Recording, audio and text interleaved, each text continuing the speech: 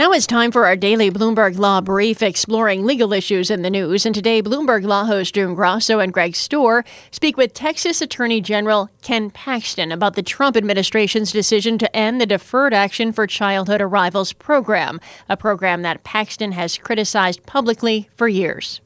I thought I was going to ask you about what seemed to be a clean victory for you on this issue. But then the president put out a tweet, and he seemed to suggest he might eventually reverse court. He tweeted that if Congress doesn't legalize DACA in 6 months, he will, quote, revisit this issue.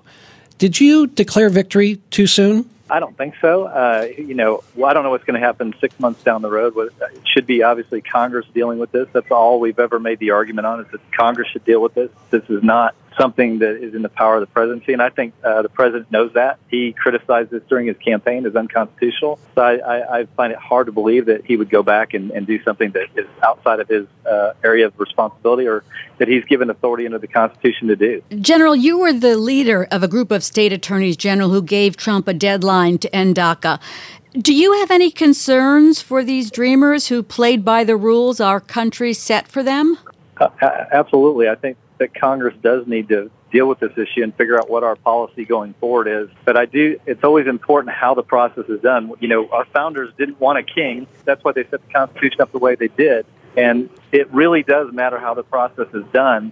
And so I'm not opposed to Congress addressing this issue, but I am opposed to the President of the United States changing law and acting outside of what his constitutional duties are.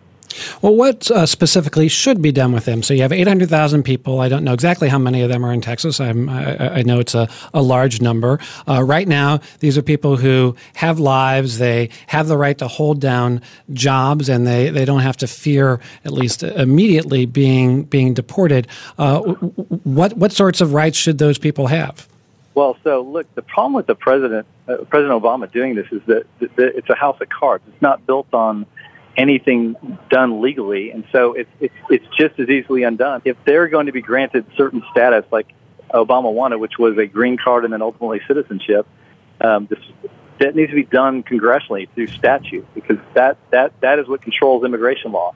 So my suggestion is, hey, if Congress wants to address this issue, and I think they should, then deal with it the right way and change the law. Have the debate.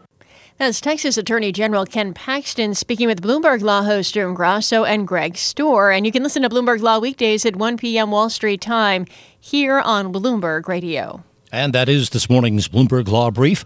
You can find more legal news at BloombergLaw.com and BloombergBNA.com. Attorneys will find exceptional legal research and business development tools there as well. Visit BloombergLaw.com and BloombergBNA.com for more information.